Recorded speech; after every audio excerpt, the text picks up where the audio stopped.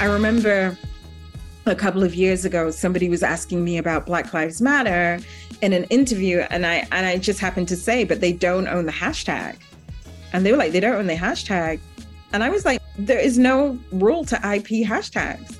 It was created on a public site. Everything on that site belongs to the company. Mm-hmm.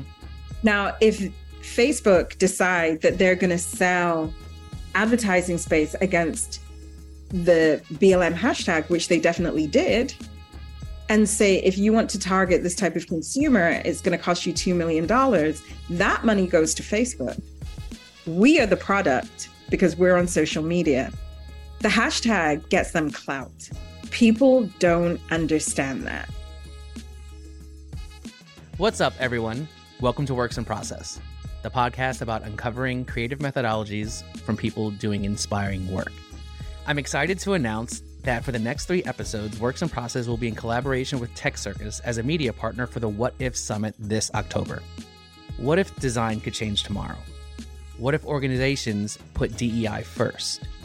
These are some of the themes that will be discussed at this virtual summit, which brings together DEI experts who aim to create breakthroughs and promote inclusive futures for everyone.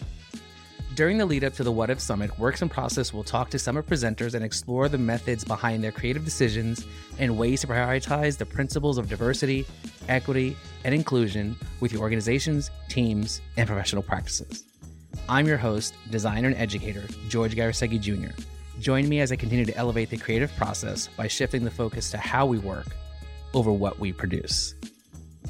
On today's episode, I want to welcome Mutale Nkonde. Mutale is an artificial intelligence policy advisor who launched AI for the People, a strategic communications firm, by leading the advocacy for the introduction of the Algorithmic Accountability Act for the House of Representatives and its language around integrating impact assessments into the product design process was integrated into Section 207C of the American Data Privacy Act of 2022. AI for the People launched by leading the advocacy for the introduction of algorithmic accountability in the House of Representatives. In 2022, Nkonde testified to the House Energy Commerce Committee in support of the Algorithmic Accountability Act. That's like a tongue twister. And started to develop partnerships across the HBCU system as a way to diversify the fields in AI ethics. And in 2023, Nkonde was invited to become the policy fellow at Oxford Internet Institute in the United Kingdom, where she will be building out her work with the UN Business and Technology Project. Also, she has been named Woman Who Code Top 100 Technologists to Watch in March of 2023 and is a content moderator advisor for TikTok. Hey, Mutale, how you doing? I'm doing fine. I always, whenever somebody reads my bio, I'm always like, really? I did all of that? Right? And so I'm a little embarrassed, but good. Don't be embarrassed. That's it. I was embarrassed by all the tongue twisters with all the A's in the Algorithmic Accountability Act. Listen, I write it better than I say it. So hats off to you. Well, I say it better than I write it, and that's not even saying much. So, well, thank you so much for being on here. I really want to get into learning about your journey, obviously in policymaking and also AI bias. But before we do that, I want to clear our minds. I begin every episode with a simple set of icebreakers to get our conversation started. Are you ready? Ready. All right. Coffee or tea? Neither. Ooh, but what if you had to pick one? Tea. Toast or a bagel? Bagel. Analog or digital? Analog. AI or artificial intelligence? AI. Privacy or accountability? Accountability.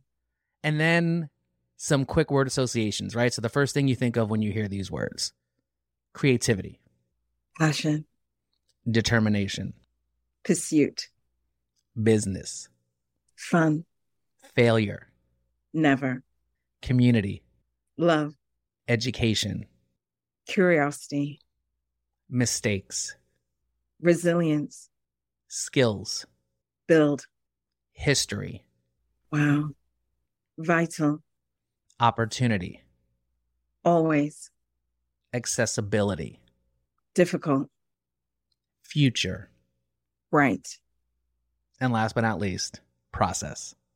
continual. Nice. Nice. Thank you. I always love to hear what people say. It always goes from really funny to really serious to, a lot of it in between. So Yeah. it just gets our brains working on a different synapse. And I just want to thank you for that. So now when we start my conversation, I want to give my listeners a glimpse into how you were introduced into design and creativity. And I call this section Origin Story. So you ready? I'm ready. Where did you grow up? And were you creative as a kid? I grew up in the United Kingdom. I was born in Zambia, which is a country in Southern Africa, and went to the UK as a 3-year-old with my parents, who are both medical doctors. And we were supposed to be there for 3 years, and they have been there nearly 50. And every year, they always talk about how much they hate the snow and they hate the cold. So I didn't come to the United States until my late 20s, actually. And I came straight to New York City, where I've been ever since. And I spent my childhood in the world of story, whether it was being a princess or whether it was being a ballerina or whether it was dreaming about what I would do after, like after middle school, after high school, after university.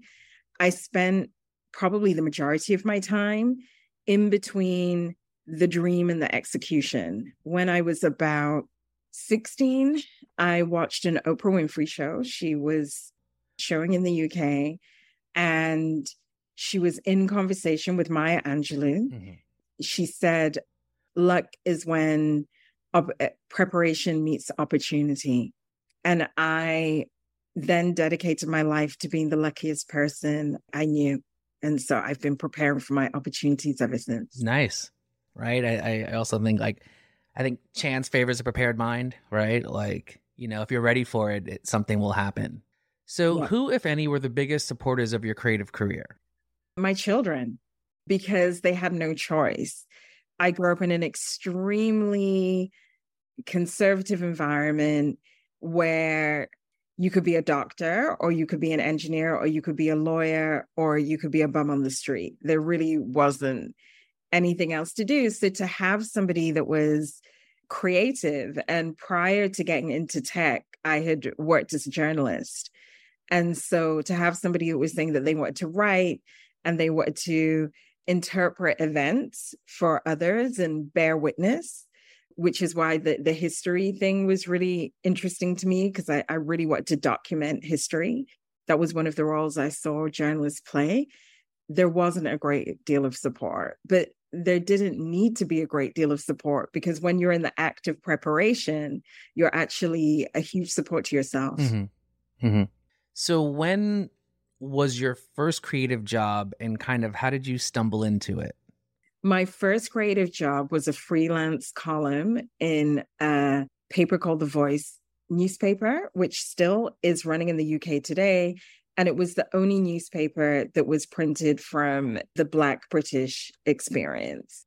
I wrote one article, and it took a year to get published, but I advocated for myself. Mm-hmm. And that was really the beginning of seeing myself as important in a field that didn't see me as important, and staying very true to that. Wow. I mean, being dedicated that much for a year to get that article published. They hired me. So when did you consider yourself a creative? Was it at that point? Probably in the last few weeks. And what's really weird about it is I've made films. I've exhibited in film festivals. I've exhibited to actually the Smithsonian, a short kind of film, but I never considered myself as a creative until I was recently in a meeting in San Francisco with the UN Business and Technology Project. And we were speaking about women online and some work that they're doing along those lines. And I was the last person to speak. And I was the first person to pose the question around the way different types of women are treated, women who are Black, women from a trans experience, women who are non-English speaking, and how that showed up in online rhetoric. And to just watch the room kind of just light and go, we hadn't thought of that. Tell us more. And I was presenting some data and just watching that change in the conversation, a change in the room, the invitation for other voices to come forward was when I was like, I am a creative person. Mm-hmm. Mm-hmm. It goes back to this when you talked about the ideas of stories, right? And this idea that to be able to say that and then to have the room kind of all follow you, right? Right. And to do it in a way that isn't kind of getting up and saying, we have been speaking for so long and nobody has said this, as opposed to asking questions and asking, are we here to discuss human rights? I think was my opening. And they said, yeah, this is a UN meeting. And I said, well, what happens to people who are traditionally dehumanized? And then speaking about how that was the experience of many people in this country, many who are gendered, identify as women, and can we include those people too? And I think that it isn't just the story, but the way that you tell the story. I've picked up a bunch of mentees along the way. Mm-hmm. And one of the things as they tell me about their careers, I'm often saying things like, it is so much easier to catch bees with honey than it is with vinegar. Mm-hmm. So where is the honey here? Where is the fun? Where is the thing that's good? As Khalees, if you're around my age, you'll know that Khalees's milkshake brings all the boys to the yard. Where's the milkshake? How can we do that? How can we do that part? Right. How can we connect with something that everybody kind of universally understands instead of trying to scream and yell at them and get them to pay attention when it's a lot easier for us to connect on human similarities. Right. Oh, that's amazing.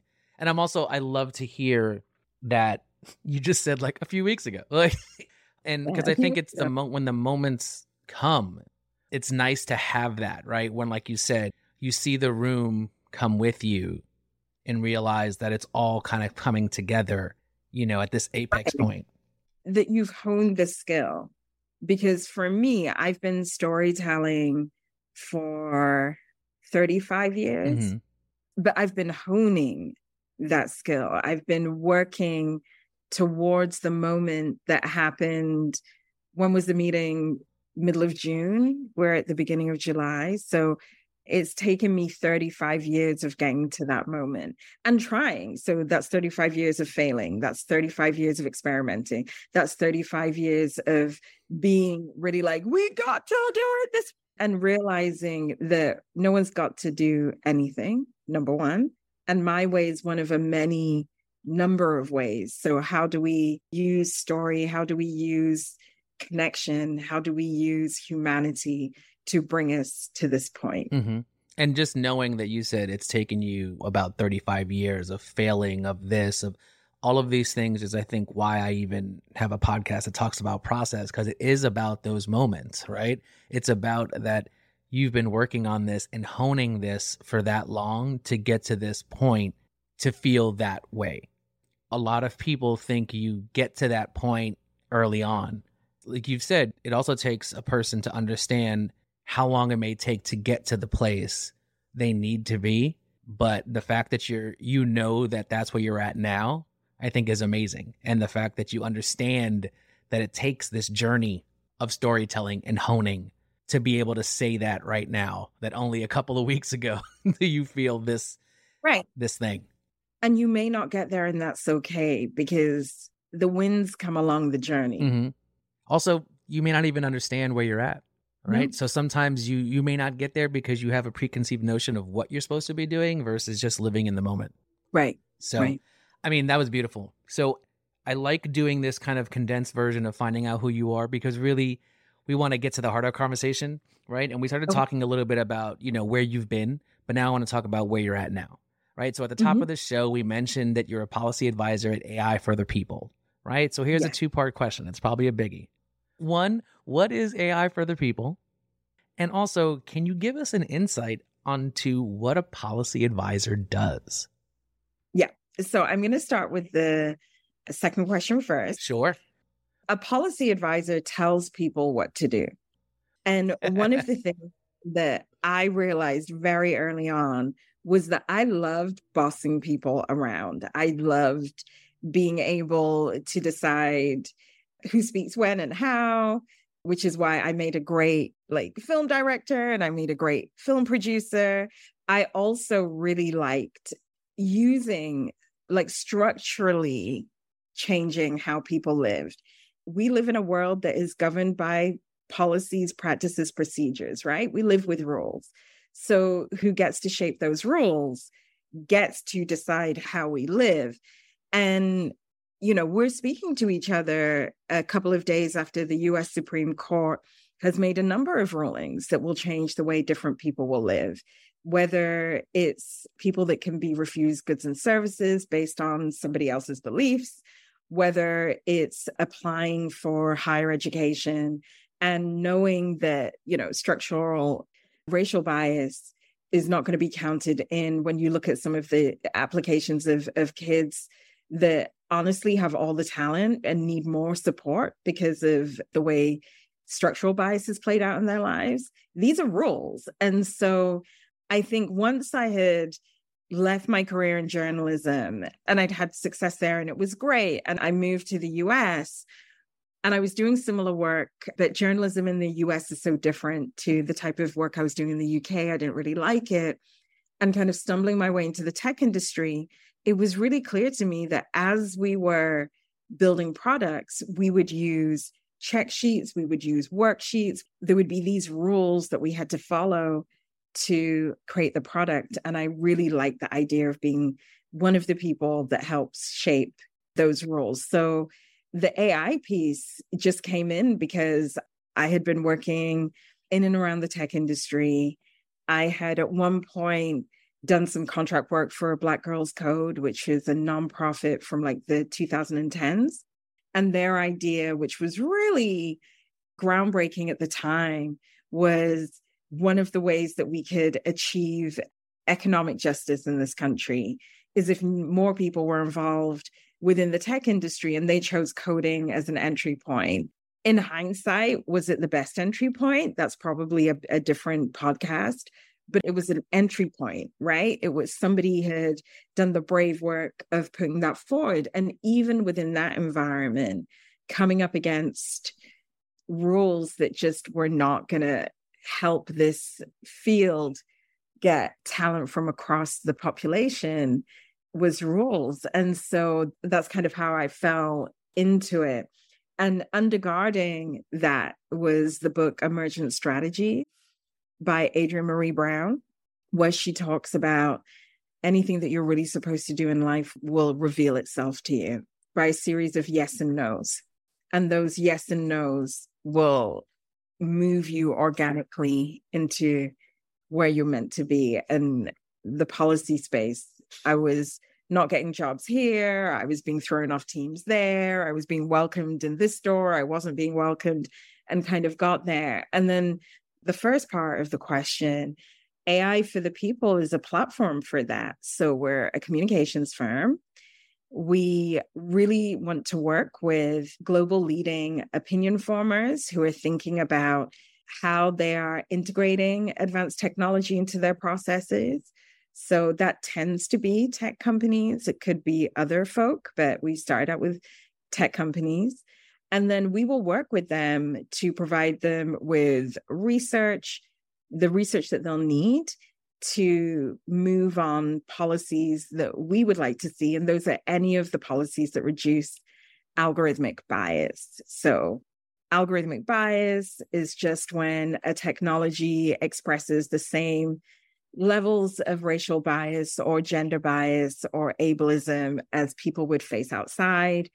A really good example of that is if you ever go through TSA, airport checkout, and we have to do the body scan. Mm-hmm. When you come out of the body scan, you will be directed to either a male TSA agent or a female TSA agent for further checks. That designation is based on how the scan has identified you by gender. Mm-hmm. if you are somebody who's trans or intersex and visibly has both sexual organs, they don't know they don't know who to send you to. Mm-hmm. The way the machine is engineered is on a binary. People are either male or female. That's not true. That actually leaves out gender nonconforming people. It leaves out trans people. Mm-hmm. So that's just one example of the ways that our technologies express bias, and they do racial bias and all the others we can talk about too. Yeah. I mean, definitely going into the idea of the biases and bring it down, I think, into the simple form of that scanner at the airport, right? Where it definitely leads us to a 0 or a 1, right? There's no in between. There is no flexibility. And I think what a lot of people know in their hearts is there's many shades. There is no one or the other. And a lot of people feel threatened by the idea of that there isn't one or the other. And like you mentioned, all the different rulings that have been happening are people trying to hold on to that belief that you only can have things a certain way. Right. And power. And it really comes down to, and this is a lot of my academic work, it comes down to power. Who has power and who doesn't have power? And then how do we systematize that? How do we create rules that make that true? And I'm someone who absolutely rejects that genius creativity looks, sounds a certain way. And for anyone that knows me, I'm famous for changing my hair. I change my hair every 8 weeks. So if you are listening to this podcast and you are not a Black woman, then you might be like every 8 weeks. And I'm like, girl, that's when I go get my hair did. And I might feel like a platinum blonde one day. I may feel like black hair the next day. I may feel like an afro the next, but these are all me. That does not change the fact that I am a leader in an emerging field. It doesn't, whereas I think that there are people who would very much like to push me and people like me out of the marketplace. And I don't want to see that happen. No, definitely not. And I love how you keep on going back to this idea of rules, right? Because rules apparently mean structure and ways of doing things, and the idea of one, not necessarily abiding by the rules, but understanding that there are systems in place. There's ways of doing things, and tech has rules, design has rules, right? But also rules are meant to be broken, rules are meant to be adjusted, rules are meant to be circumvented. So the understanding that you're like, I like playing within the rules gives me this understanding that you like using the system to break down the system.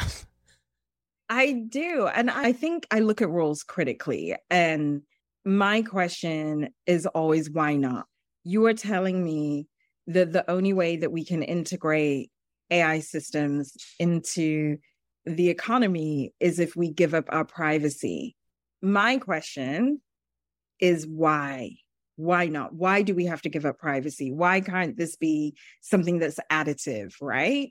Why can't, when the wheel was developed, we did not kill every single horse in the world because we had wheels and cars. No, we integrated the wheel into our transportation system. Why not? We can also develop technologies and decide that they're not good for humanity. We have the technology of the nuclear bomb, which we didn't use after the Second World War because of what it did to those people in Hiroshima. Why not? Why can't we do this now, right? We are just coming out of the submarine disaster, which was terrible. Terrible that those people lost their lives in that way. But as somebody who is a technical designer, as somebody who is interested in rules, I was like, where were the regulations for that? Who is accountable for this? Come to find out that the designers decided that they did not want rules because they wanted to get to the bottom of the ocean. And they did get to the bottom of the ocean, but not in the way that they had thought. So rules can play, you can break them to make them better, but they can also safeguard all of us, which is what we want ultimately. Right. Exactly. And I think that is part of the point, understanding where things lie so that you can work to best navigate them, right? I love the fact that you're talking about the nuclear bomb and how we've chosen to go away from that because we understand the implications of it doesn't mean people don't stop working on it, because as we know, everybody's trying to get to that nuclear kind of thing. So it's still a progression, but it's like a universal understanding. And I think when something is so brand new, like what we're dealing with right now, the new and shiny, it's always this uncharted territory where we see how far we can push it, and then maybe we push it too far, and now we're dealing with the ramifications of not understanding what we put out there in the world. We just put, and then we're like, oh crap, the matrix is about to happen, and we're about to become batteries. And I think that really happened for us in 2016, not just in the United States with our election and the way that AI systems were being able to be manipulated to interfere with our democracy, but across the world, right? We saw Bolsonaro, we were seeing Le Pen in France come, like across the world, because we were all using social media in elections and competitive elections. We were able to see the manipulation of that and realize that rather than people choosing their governments, platforms like Facebook or Twitter or these other AI mediated spaces were able to kind of change our reality. And I think it's just gone on since then. Certainly 2016 for people within the research community was a big flashpoint, but it wasn't until 100 million people downloaded ChatGPT that we then started to get this bigger public conversation, because all of a sudden we saw that there was going to be another mass adoption, and we wanted to make sure that this time it didn't break our societies, but it actually made our societies better. And that's where I really see the work of AI for the people being important. And that's really where I think that we can intervene, we can provide interventions. Mm-hmm. And I mean, when you think about it, right, and you think about, like you mentioned, the introduction of just how much influence social media platforms had in 2016 with the algorithms. And it's almost really interesting that I think not enough people think that algorithms are AI. They just think they're, right? So they think they're a computer program, which AI is, but, that organizes and outputs mathematical data. We never used the term, but we used algorithmic interest. That one thing looked at it one way, and now we're looking at it because now AI is the hot word, right? But it's still dealing with algorithmic things. And I wanted to ask you, right, when we're talking about this idea of bias, right? I know we think about bias as a very binary thing too, like race. And I think your example of gender bias or things like that start to come up, and you realize that obviously bias, the term, is a broader word. But with this social media, do you think the algorithms are really social media driven bias, or like are we thinking about biases in the ChatGPTs, Dollies, Midjourneys, all these other outputs of AI, like you said, that people are now starting to get into? Are they different? Are they the same? It's exactly the same. All algorithms work the same across the system, whether it's in a search engine, whether it's in a tool that you're deciding how long should someone be in jail, or whether they should get housing, or what content they should get on their, I'm going to say For You page, because I'm in TikTok land, but it could be, I think there are For You pages on all socials now. I'm not sure. These are algorithmically mediated decisions. And I think one of the ways that we've done ourselves a disservice, certainly in the research community, is not introducing people to the language earlier and helping people bring along. So when I first got into the tech industry, everybody was talking about big data. Now we talk about data, but it's exactly the same as big data. When I first got in, people were talking about machine learning. We still talk about machine learning, but we don't link it to AI. When we start to talk about algorithms, we did not add in the next part of the sentence, which are algorithms drive AI technologies. And now we're talking about AI. And at each point, people think it's this new thing. I was just in a conversation prior to you, and somebody asked me a question about quantum computing. And I think that they were just like expecting me to just like, oh my God, what's that? Fall back and die. And I was like, no, quantum is just a faster processing speed. Mm-hmm. All quantum computing is going to do is make that thing go faster. Do I think that's a good thing? And I'm like, hell no, that's a terrible thing. We can't even get the stuff that we're doing now right. And now you want to make it faster? No, we need to actually start to understand what's happening at base. Mm-hmm. And I'm hoping that now that people are like ChatGTP crazy, they will start to lean into and understand a little bit more that if you have a smartphone, you've been using AI for as long as you've had that phone. Right. That's why it's smart. That's why it's smart. When you look at what biases in something like OpenAI with ChatGPT or algorithmic biases, what are the big things that you're noticing that we as maybe consumers and drivers of this need to be most concerned about?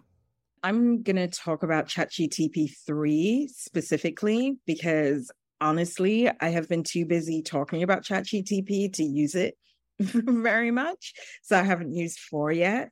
But one of the things that ChatGPT 3 did was it could not talk about the influence Black women had had in society. It could talk about Black women. It could give you like the Wikipedia, so-and-so was so-and-so, and they did this. But very specifically, I was in a conversation where somebody had asked ChatGPT 3, how was Mahalia Jackson, who is a famous gospel singer, influenced by Bessie Smith? And ChatGPT could not answer that. Now, Bessie Smith is the first pop star that we ever had in the United States. She lived, African-American woman who lived in the 1920s. She was the first person ever to be signed to Columbia Records. And she has influenced over 100 people, including but not limited to Elvis Presley, Janis Joplin, the late, great Tina Turner, and on and on and on. But because I was asking a question about power, so I'm asking about influence, ChatGPT did not have that information. What that let me know was the way ChatGPT is being trained, like the corpus, the underlying data, there probably aren't a lot of stories in that data about how people who are not male, people who are not white, people who don't speak English have influenced human history and culture. And that's not ChatGPT 3's fault. There's really nothing the engineers can do about that. The great thing about ChatGPT 3 is that it is the first large language model to have 175 billion inputs.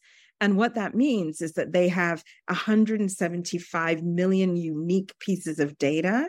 But as they are processing that data, how Black women are powerful, influential, and add to the culture, those patterns were missing. And that to me is a form of bias as well. So it's not as obvious as misgendering people. I think that's really obvious. Or there was a bail instrument that was being used in Florida a couple of years ago, the Compass algorithm, that was giving Black men longer prison sentences than their white counterparts. That's really obvious. Mm-hmm. Bias also exists in the way that we decide who's influential, who isn't influential, who's great, who's not great. And in that same article, I was saying that if we were training that same model to identify people who won Record of the Year as the best artists of our time, Beyonce would not show up in that data set because she's never won Record of the Year. And the interesting thing about her never winning Record of the Year at the Grammys is when they asked Grammy voters why they never voted for her to win it, a large number came back and just said, we think she wins too much. Her work is excellent. We think she wins too much. Now, if that is not their own bias speaking, because that would never be said of Mick Jagger, that would never be said of the Beatles, that would never be said of, pick your great white rock star. Mm-hmm. So, when you're talking about, right, the underlying nature of AI or algorithms and the training and the 175 million inputs of data, is that because something like ChatGPT is scrubbing what already exists and kind of pulling that. So isn't the larger faux pas of society is that we don't have enough information? Like, there's not contextual information in the way that somebody can say, this is what the influence of Bessie Smith to Mahalia Jackson is, so that ChatGPT can read that and be like, oh, understand that. Or it's supposed to make its own leaps. So it's artificial. So it's not going to be able to make its own leaps. And we have to, I think, right sizing what we even expect from something that is artificial has to be the first thing that we do. I also think it's not even necessarily more data for me, because we curate data in particular ways, right? So if you are looking at data from a lens in which women are not valuable, then they're not going to show up in your data set. And we see this a lot in the scholarship around civil rights, where I'm in a graduate program at the moment, and one of my professors had to say there were women in the civil rights movement who were more powerful, more prolific, more important than Martin Luther King. But because of sexism within that movement, they're not in the archive. So we can't reference them. But I, as your professor, as your teacher, want you to know, I don't want you to leave my classroom assuming that they weren't there. And that data, ChatGPT isn't going to be able to make that primary data. In the same way that the way that we program is with existing information that is crafted in a very, very particular way. So one of the things I'm starting a new research project. It's looking at white supremacy on the internet, and I'm writing about it. And one of the things I've written very recently is white supremacists have been on the internet since the early 80s.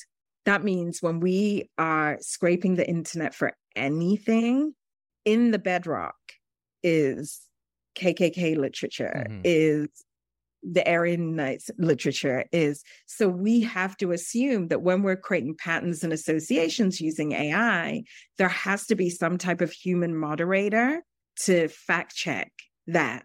But even in the humans we choose, it's not clear to me in the OpenAI team that there would have been anybody on that team who would have known who Mahalia Jackson or Bessie Smith was. Right. And so they would have still slipped through the cracks. Right. So obviously, there's always going to be the conversation of who's involved, right? Like if they don't even have the right people or the proper amount of people to just kind of say, let's look at this base level to include a lot of different data sets and who we're looking at, then we know they're not even going to be bringing up Mahalia Jackson or Bessie Smith.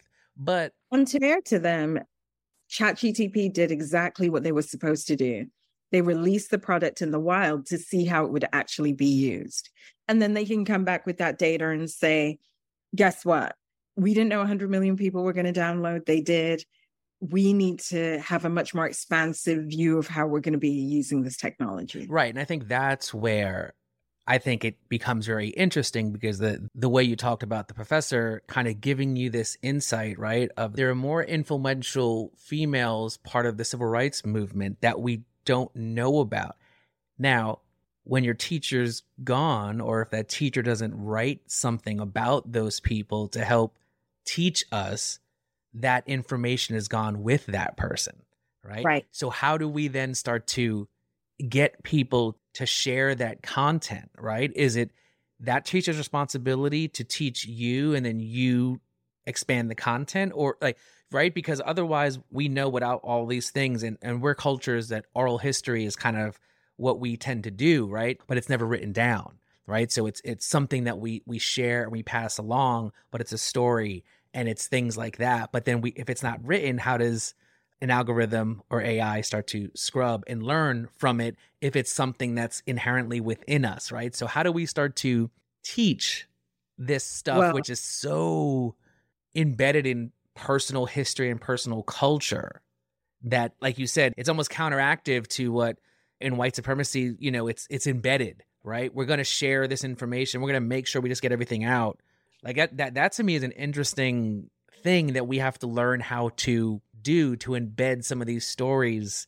I have so many thoughts about this. Uh-oh.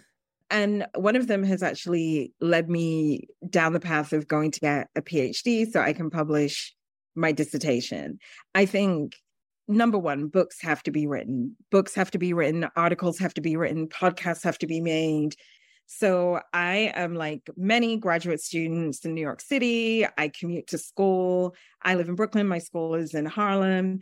And one of the things that he said to us that really stood out to me was he was so frustrated with Spike Lee's Malcolm X movie. And I live downtown Brooklyn near those production offices. I see Spike often and had been to a community screening of the 30th anniversary of the X movie. And he pointed out that Yuri Kochiyama, a Japanese American woman who's very close to Malcolm, is actually the last person that ever held him. So when he was shot at the Ottoman Ballroom, she was there.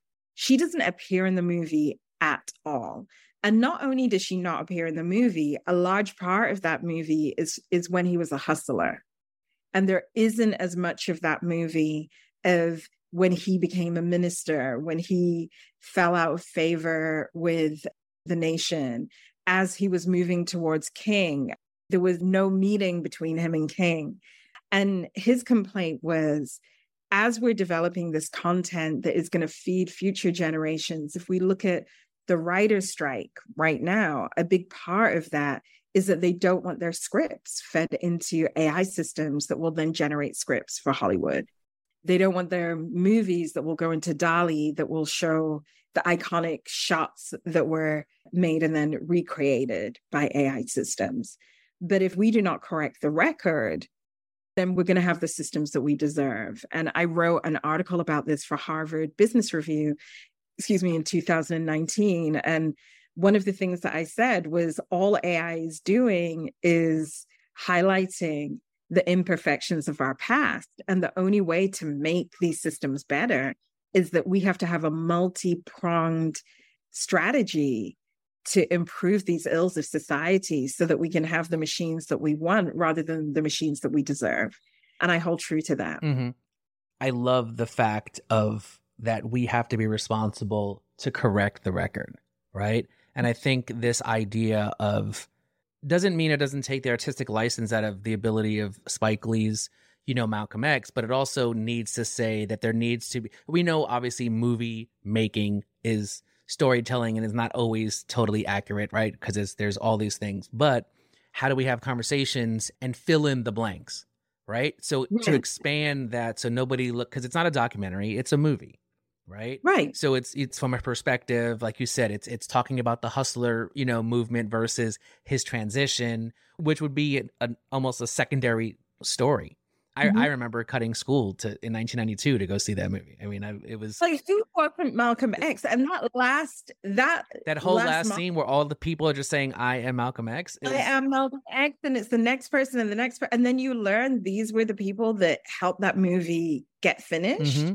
And I'm somebody who all my work, I work through the lens of popular culture, and specifically, I always say it's Black popular culture, but I've been living in New York nearly 20 years now. And I'm telling you, my friends from the Caribbean, my Afro-Latinas from the Caribbean, they be doing stuff too. And so it's like these Black and brown poor people that have created these cultures that have brought the world alive. Mm-hmm.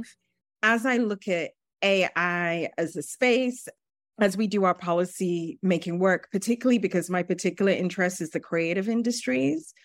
And what does it mean for IP? What does it mean for creator culture? That's what I'm really kind of interested in. And that's where a lot of AI for the people is doing their work.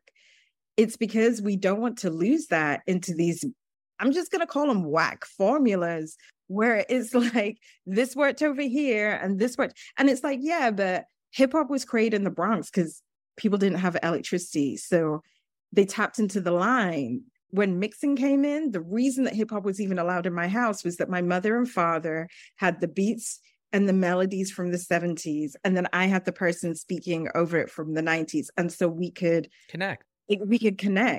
If everything becomes standardized through these formulas, that's not going to happen again. But I'm looking at the Supreme Court affirmative action decisions, and I'm like, we are about to enter a Black renaissance like we have never seen. Black and brown kids in these streets that don't have access are going to create things that we have never imagined and never seen. And if the tools are right, AI is going to really just help us through that. And I'm getting to be an old head.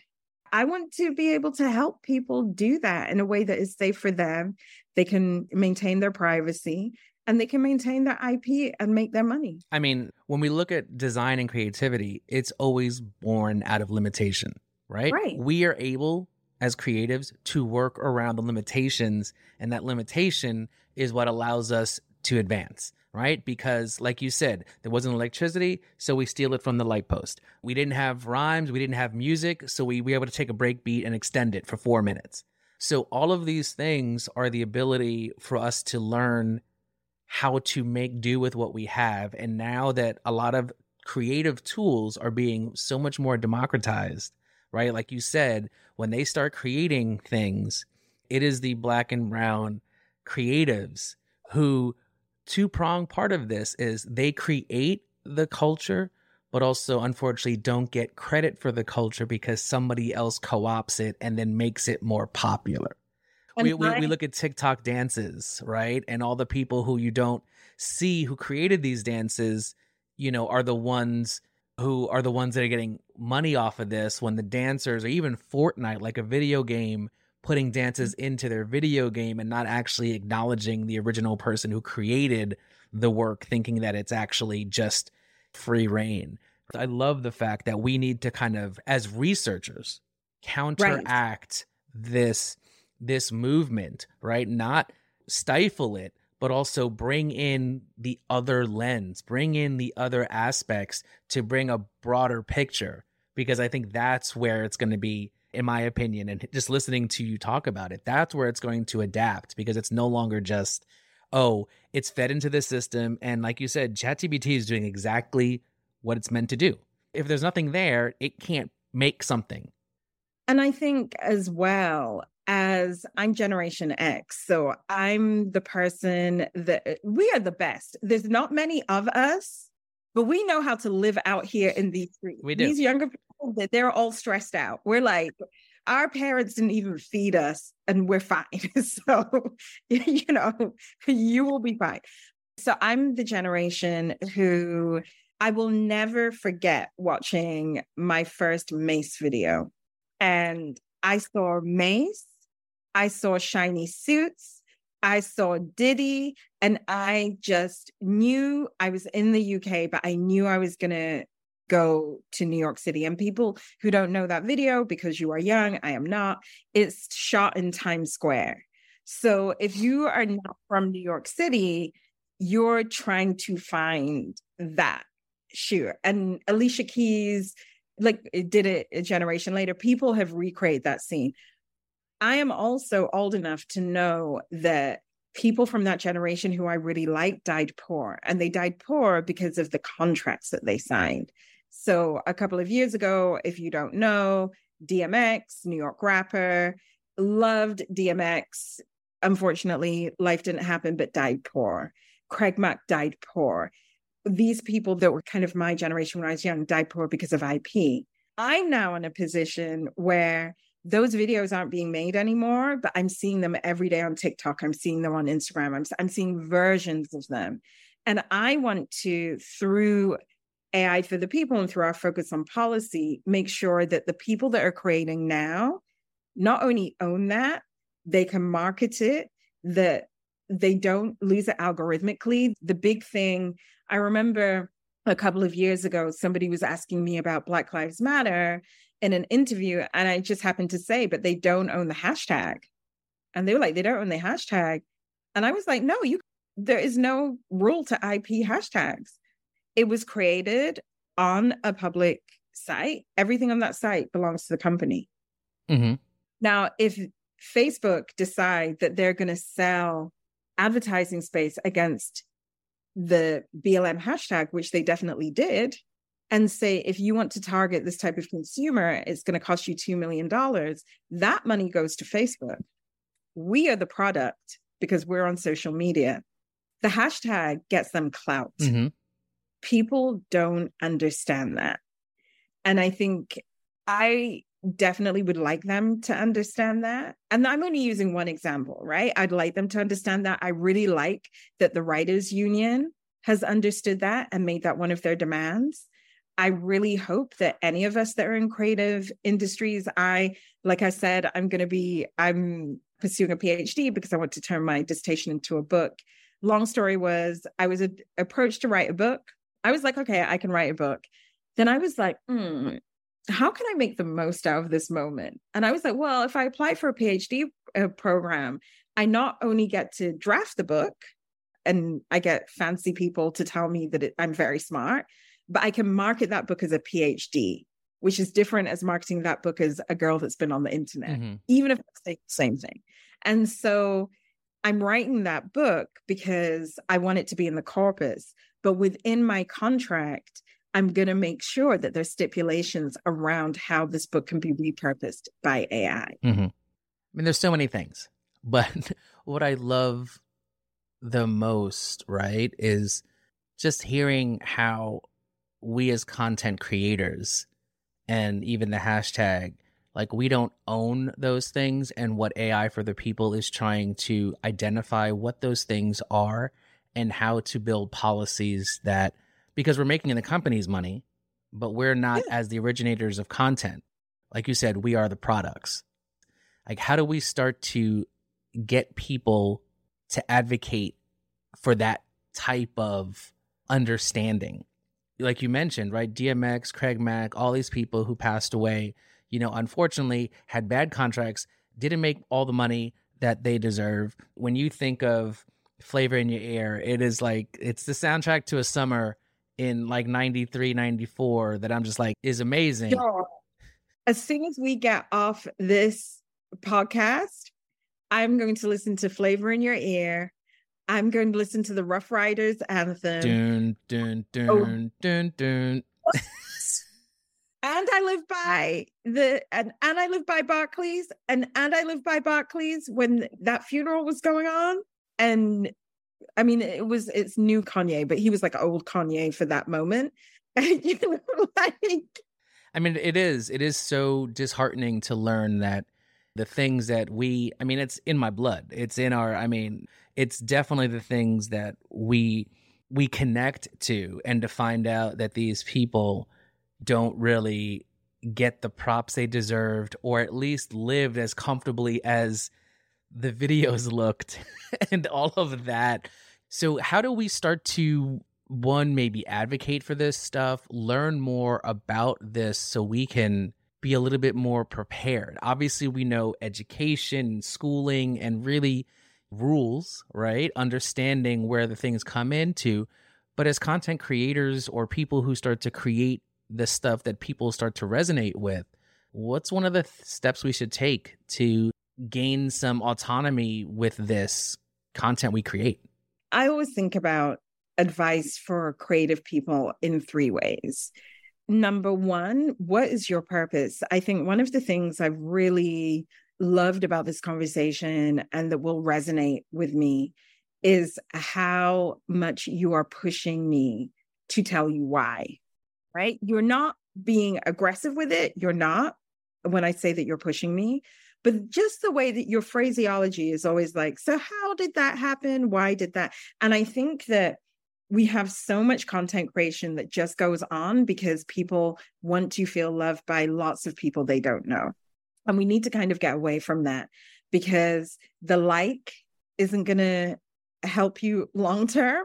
The clout that you build, there is no real market for clout. And I'm not saying that we should create for capitalistic gain, but if you know that you're creating because you have this bigger vision, for example, I launched AI for the people. And the reason I say I launched that is that I really wanted to stop exploitation of Black people and brown people via technology. And the reason I wanted to stop that is that I found out so early in my own personal career that technologies can express racism. And the way I found that out was a friend of mine had been using Google Pictures. This is Google Picture, I think it was, before it was called Google Image. It was in beta, and it was a picture of two Black people, and they were labeled as apes. And that was in 2015. Artificial intelligence isn't going to be able to know that people of color are dehumanized by being compared to animals. It's not going to know that. It isn't sentient. It doesn't have memory. It doesn't have history. Therefore, there was something in the engineering process that was bringing this idea of eugenics to bear. So for me, I knew that I wanted to interrupt that. That made it really easy for me to work for AI for the people for free back in the day. It made it very easy for me to have sleepless nights. It made it very easy for me to push through, because even in my own personal story, I built AI for the people while being the single mother to two kids, and us not really having it like that when we needed it. But because I was like the people in the Bronx with hip hop, this is going to happen one way or another. And then the research community caught up to me. And the people that caught up to me were the Harvards, the Stanfords, and they gave me the credibility that I needed to go forward. And I'm a writer, so I was very prolific. I eventually got funding. Shout out MacArthur Foundation, you're real ones. And that's kind of what got me going. But I had this bigger vision. So I asked, what are you creating for? The second thing is, what do you want this creation to do for you? Do you want it to be, if you are in the video with the Maserati and the shiny pants and the yacht, and what do you want it to do for you? If you want these creations to be part of what sustains you, not just financially, but spiritually, emotionally, then what safeguards do you need around that? Because if you want it to do all of that, it becomes an asset. And how do we treat assets? And if the rules aren't there, are you going to be prepared to negotiate them in? Samuel L. Jackson, for example, will never sign a contract that says that his image can be used artificially. And the reason he doesn't want to do that is that he saw how the Fast and the Furious movie was able to be shot after the actor died. And Samuel L. Jackson was just like, they're trying to draw actors in.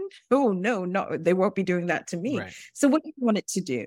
Then I think the third thing is you really need to lean into your education. And if you don't have it formally, then you need to pursue it. And you need to start thinking about the history of Black and Brown creators. How were they treated? What led to that? And I think the conversation we've just had around DMX and Craig Mack, it doesn't have to be a deep history. It doesn't have to be a deep history. We know that they were exploited, and they were exploited in those cases by P. Diddy. Like, they were just exploited by somebody else who wanted to be a capitalist in that region. And all of those things. And if we think about AI, look at Addison Rae, who is this white dancer on TikTok. She did the Renegade dance. She made it famous. The dance was actually created by this Black girl who was in Georgia. Addison Rae got representation. She got Netflix deals. She got all of this based on the fact that she was this white girl that was dancing on TikTok. Would she have got those same props if she looked like me? No. Mm-hmm. Mic drop right there. I mean, think about the millions of dollars that Facebook, Twitter made off advertising against that BLM hashtag. Mm-hmm. Right. And those people never seeing a dime of it. No. And they may be a bad example because they ended up getting raising money in 2020, but it's every hashtag that goes viral. Right. And just the understanding of how large that hashtag was, and to be like, if an organization like social media is making money off of it, right, but you have no rights to that because the platform holds the content versus you, right? I think that's one of the things that is so interesting, right? Where people like, I want free speech, I want this. I'm like, all these platforms are free because they're owning your rights and images. If you had to pay for it, you wouldn't pay for it, but then you'd own your own information, right? So like there's a reason why it's free. For it to be free, we have to give up some. Well, we don't have to, but that's the contract. The contract we build in is we are going to be part of this so that we don't have to pay. We're giving up our ideas. We're giving up our creativity. We're giving up. Mark Zuckerberg doesn't post a thing. You know why? His time is valuable. Mm-hmm. He is going to get compensated. Right. But he doesn't need to. No. Right? When you think about all of these people who do, he's also not totally egocentric like a Elon Musk who needs to be out there in the zeitgeist all the time, right? But I think that he knows what he's doing and has the right people doing the things that he thinks needs to happen and just rakes in the dough, right? Which a lot of bigger people are doing that. You don't really know most of the people in these big companies. You don't know.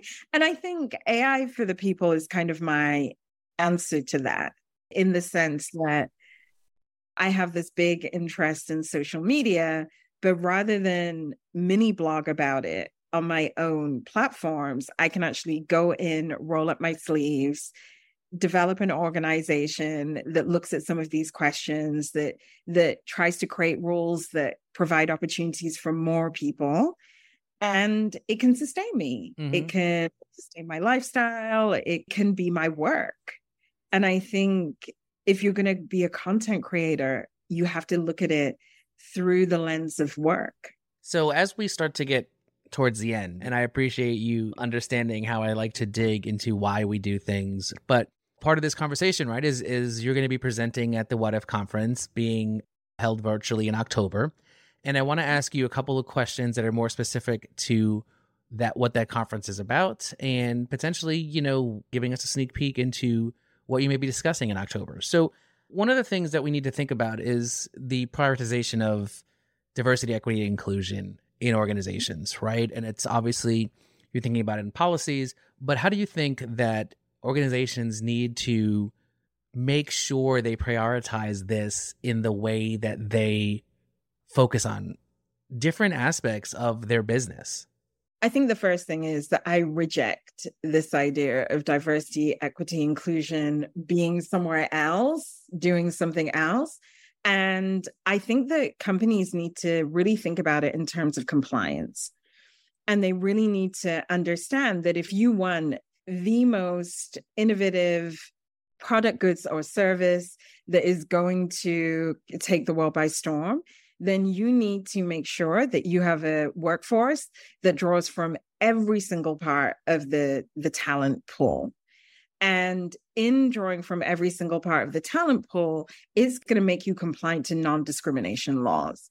Because specifically, if you operate in the United States, your company could actually be fined for being non-compliant. And we have really good examples of this. For example, Facebook, which was Meta's former name, was fined by the FTC some huge amount because of housing discrimination in its algorithm. And what they had done was to create an algorithm that enabled people that were renting houses to not show it to Black people. That was in violation of the Fair Housing Act, and they got fines. Would that algorithm have been built and got through their compliance team if there had been people within that team with expertise within civil rights and civil rights law? So with that, is the landscape of DEI shifting? Do you think that it's going in a positive or a negative direction? I think it's going to go in a completely negative direction for a while, because politically, people are not accepting of it. I think that there is a lot of momentum for what people call anti-woke. I'm not sure what that means, but I think we're going to see the types of firings that we're seeing in the movie industry, for example. Here in the United States, there have been 4 diversity and inclusion heads that were all fired within 2 weeks of each other. I do think that that's going to hurt the experience of the products, the goods, the services that those companies use. I do think that that is going to hurt share price. We have seen that in Twitter, for example. Elon Musk bought the platform in April of 2022 for $44 billion. He got rid of many of the people that were doing diversity and inclusion work. He got rid of their responsible AI team, and the experience of the platform changed, and people came off the platform, and it was recently valued at $15 billion. So you're talking about a $30 billion share price drop.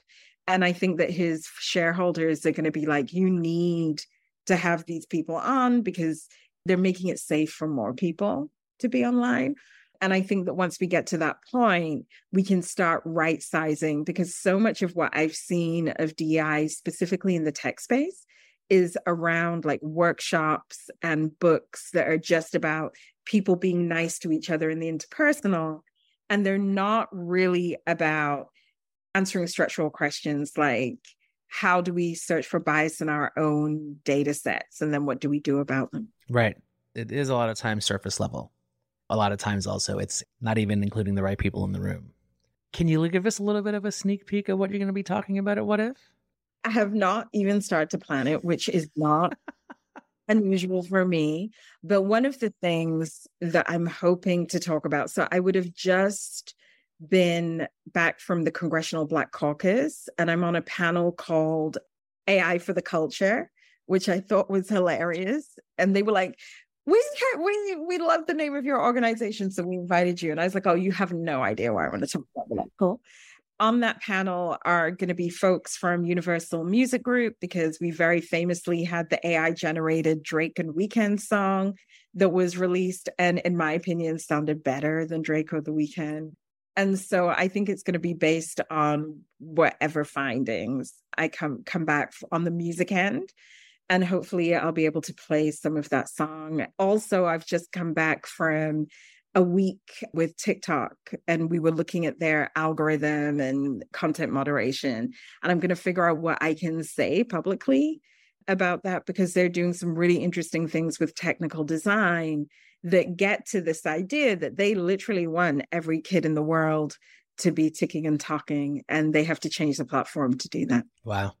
Wow. I definitely can't wait to see what you present on that day as we all tune in virtually. And last but not least, where can our listeners find out more about you, AI for the People, and what we should be looking for in the future? You can find me on LinkedIn.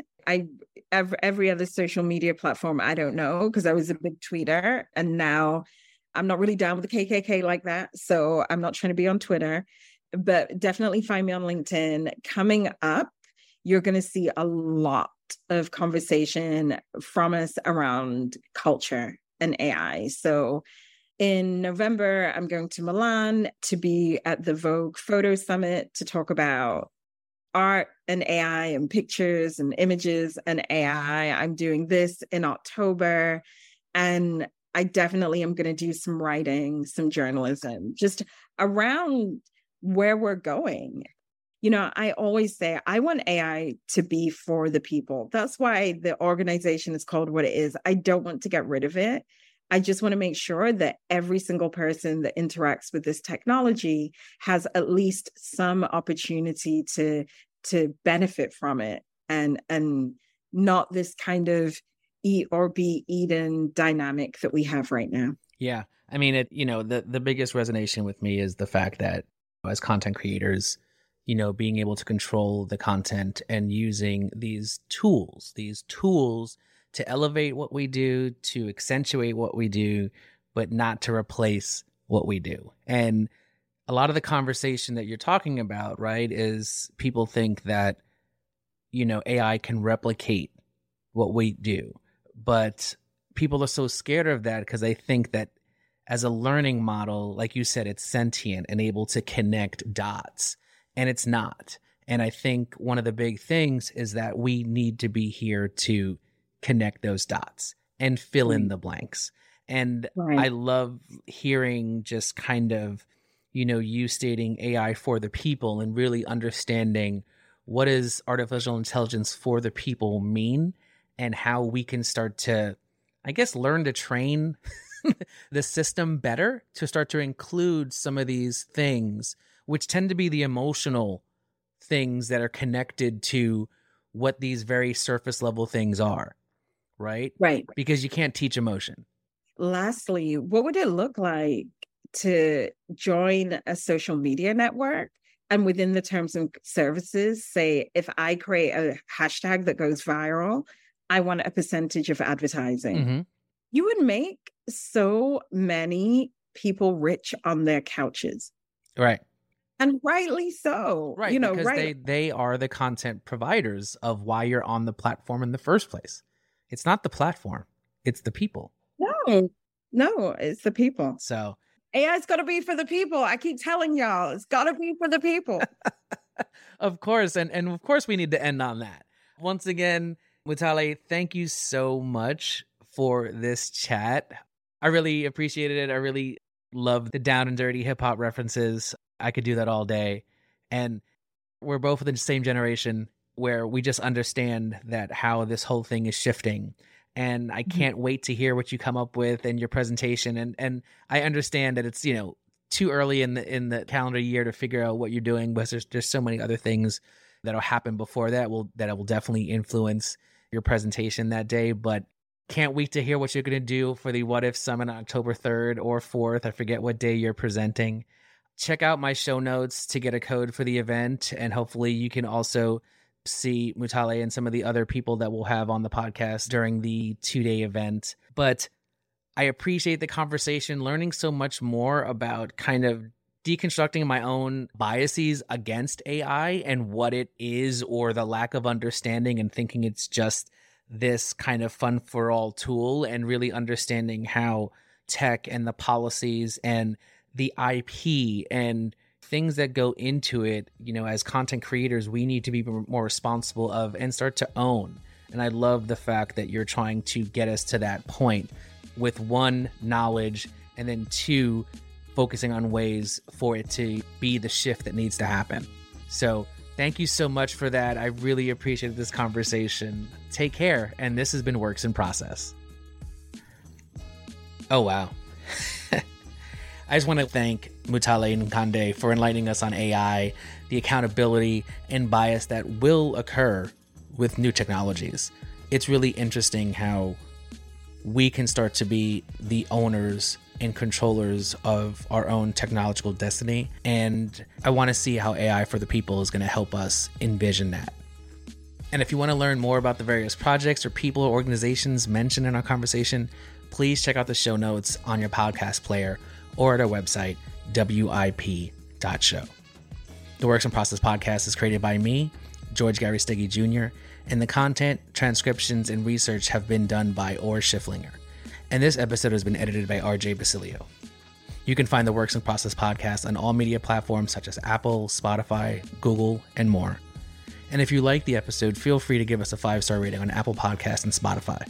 And if you're feeling extra generous, write us a review. It helps other people find the show. And you know what? Just subscribe on whatever platform you're listening to right now. It's that easy. Follow us on Instagram or LinkedIn to stay up to date on the new releases of episodes.